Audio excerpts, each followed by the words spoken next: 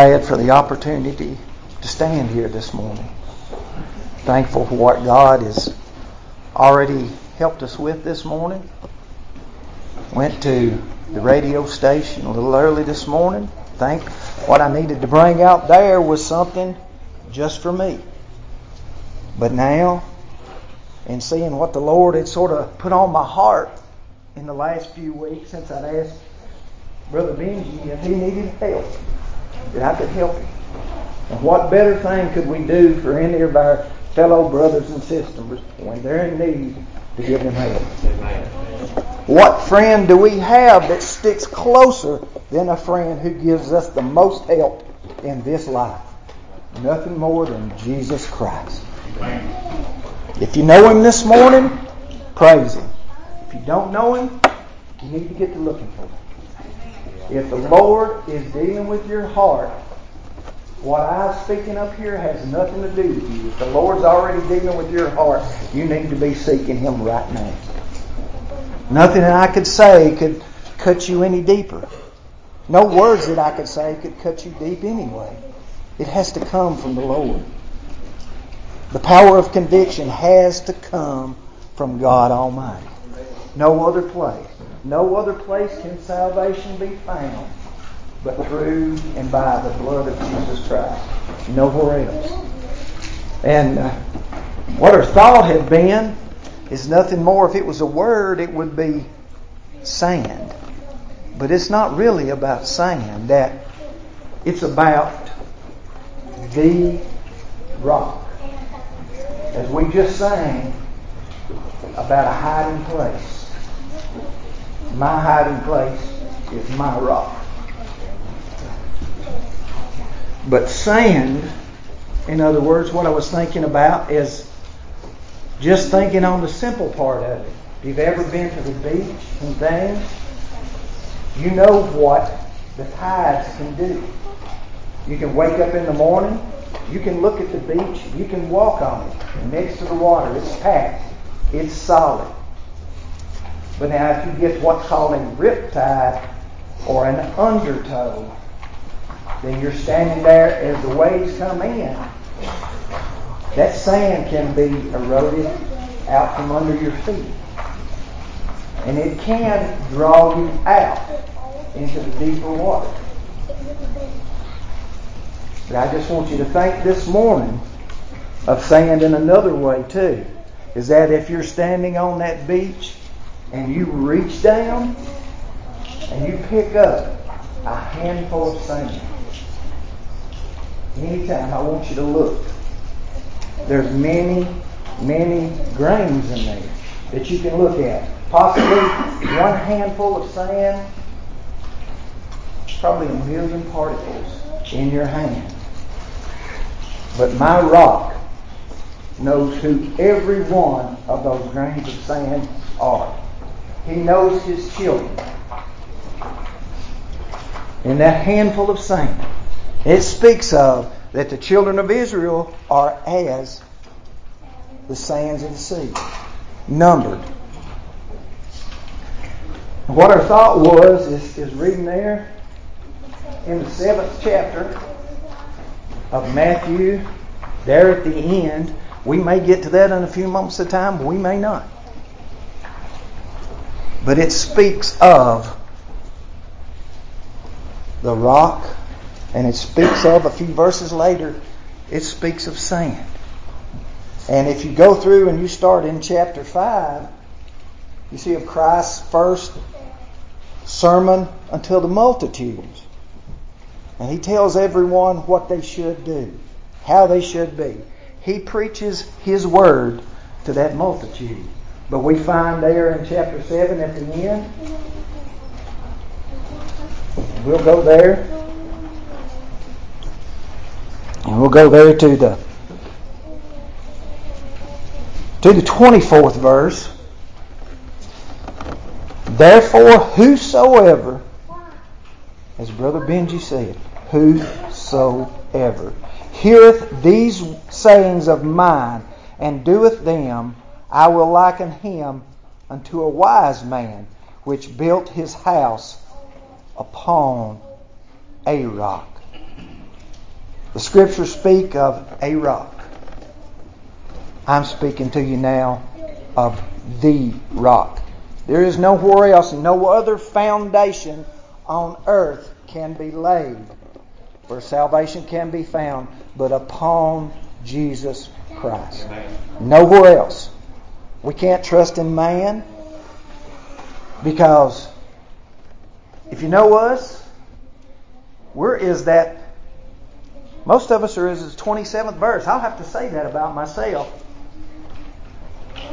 And the rain descended, and the floods came, and the winds blew, and beat upon the house, and it fell, and great was the fall of it. My words mean nothing. God's Word means everything. I can talk all day long, give you great orations, but unless it comes from the heart of God, it means nothing. Unless it penetrates that stony heart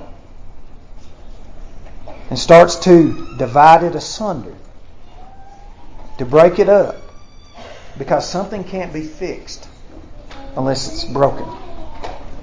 God cannot fix you unless you're willing to be completely broken.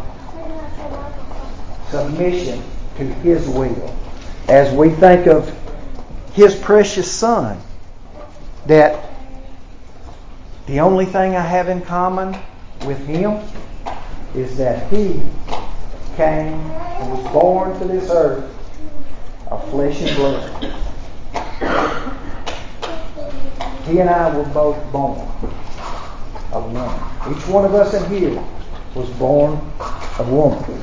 There is a physical comparison there, but that was it. He divested Himself of all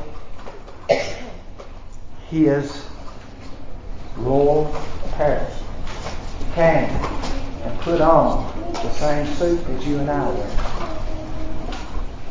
To be sacrificed for our sins.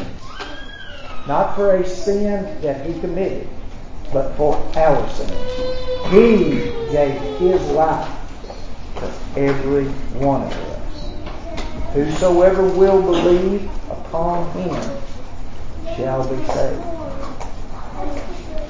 Because if we read over there, we know the familiar scripture of John 3:16.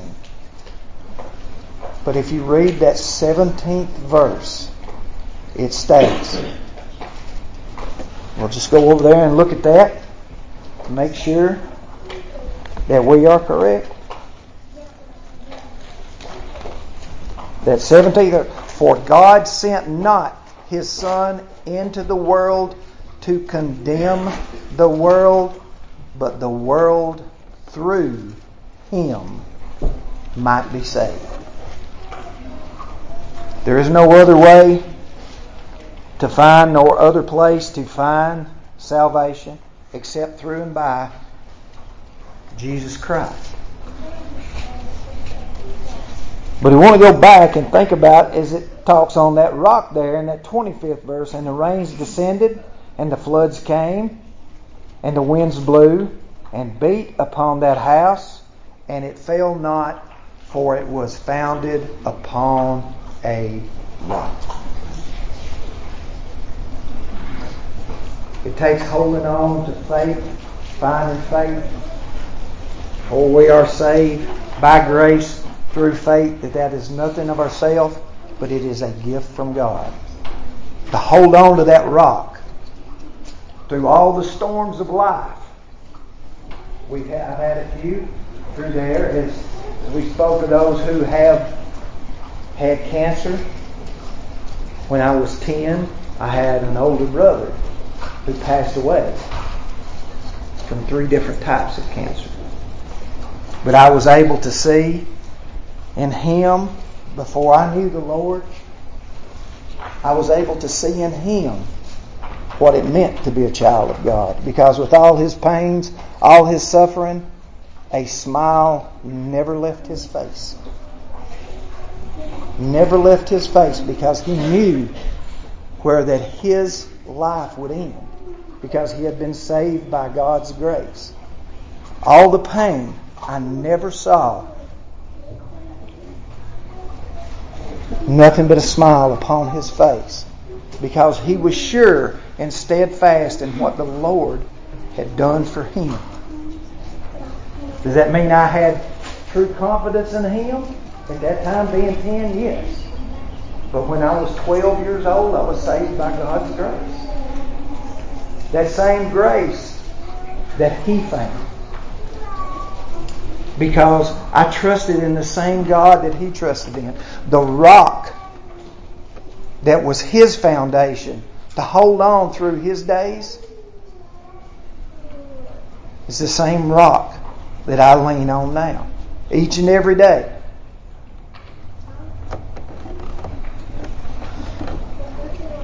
Then we continue on there with the 26th verse. And everyone that heareth these sayings of mine and doeth them not shall be likened unto a foolish man which builds his house upon the sand.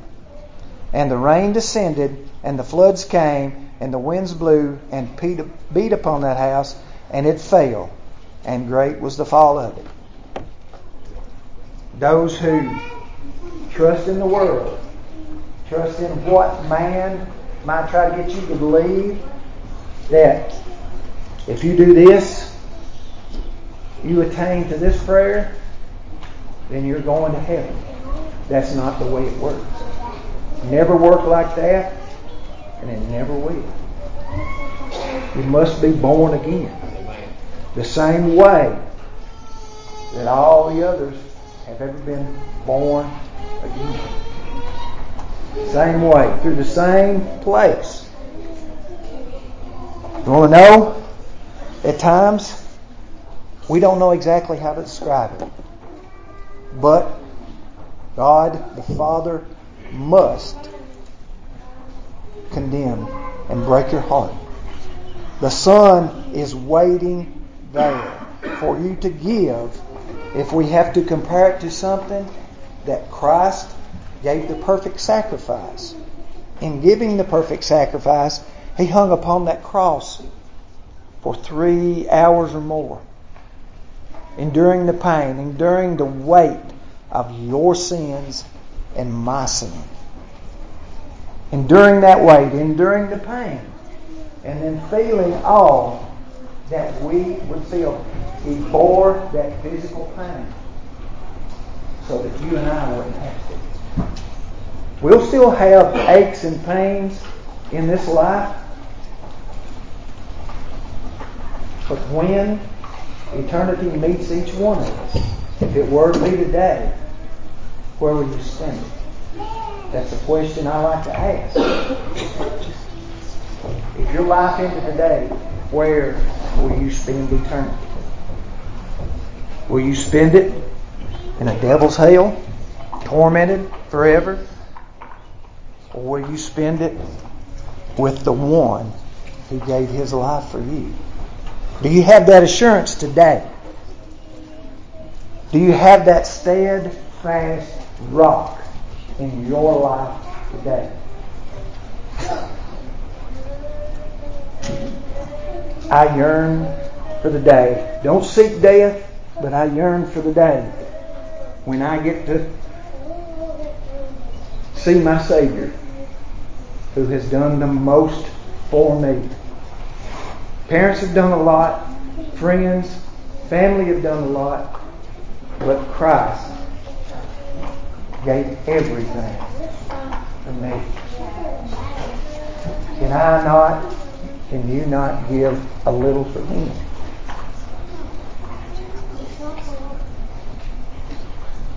Thankful what the Lord has let me feel this morning.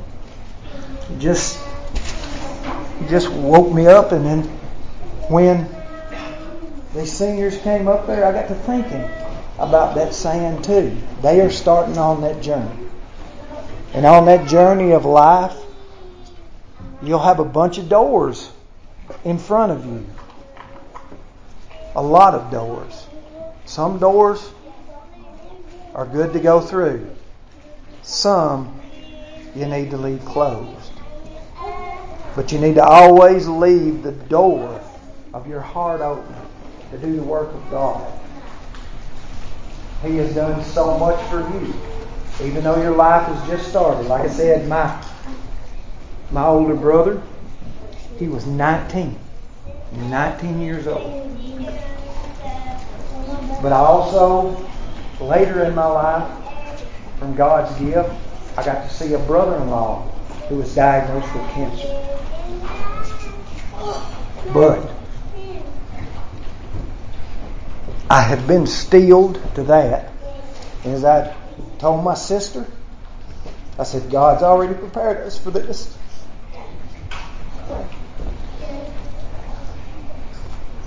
He's still living today. God makes a way for everything in your life. He gives you the ability to come through it if you'll trust in Him. He gives the ability to you. If you're lost and separated from Him, He will give you the faith you need to find Him. But the first thing is you have to trust in Him fully. If you think about Him upon that cross, He hung there for you. He hung there for me. He hung there and bore every bit of pain. If you've ever tried it, just grab some bars sometime. Grab some bars. Hold your arms up like this. Try to find a way to take the weight of your legs where they're not holding it. What happens in crucifixion is you basically smothered to death. Then the last cruel blow, except to our Lord, that the Romans would do is break the legs where you couldn't stand anymore, where the pressure was on you. But not my Lord, because it was written in the Scriptures that not a bone would be broken. It's not exactly it, but let's say this. His side was riven, His hands were nail scarred.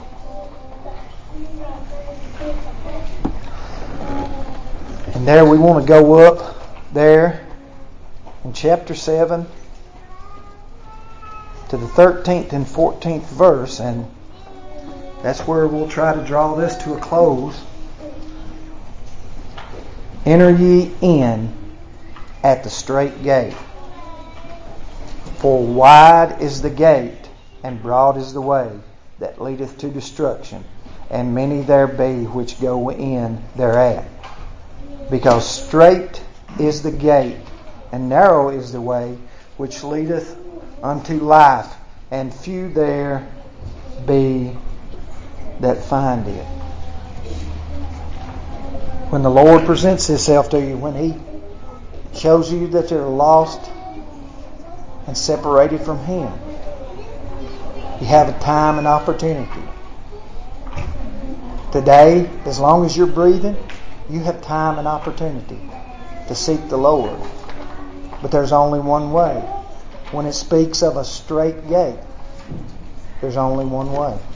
Only one way in. But it says the broad way. The broad way is the way of the world. The strait gate is through and by Jesus Christ. No other way. No other name under heaven where that you might be saved.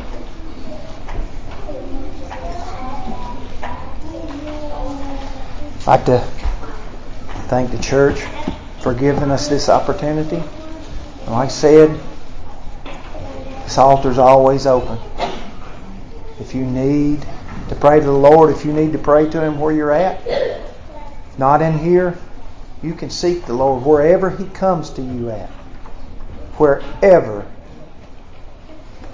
He's knocking on your heart, seek Him until that you find Him, because He is a rewarder of those that diligently seek Him.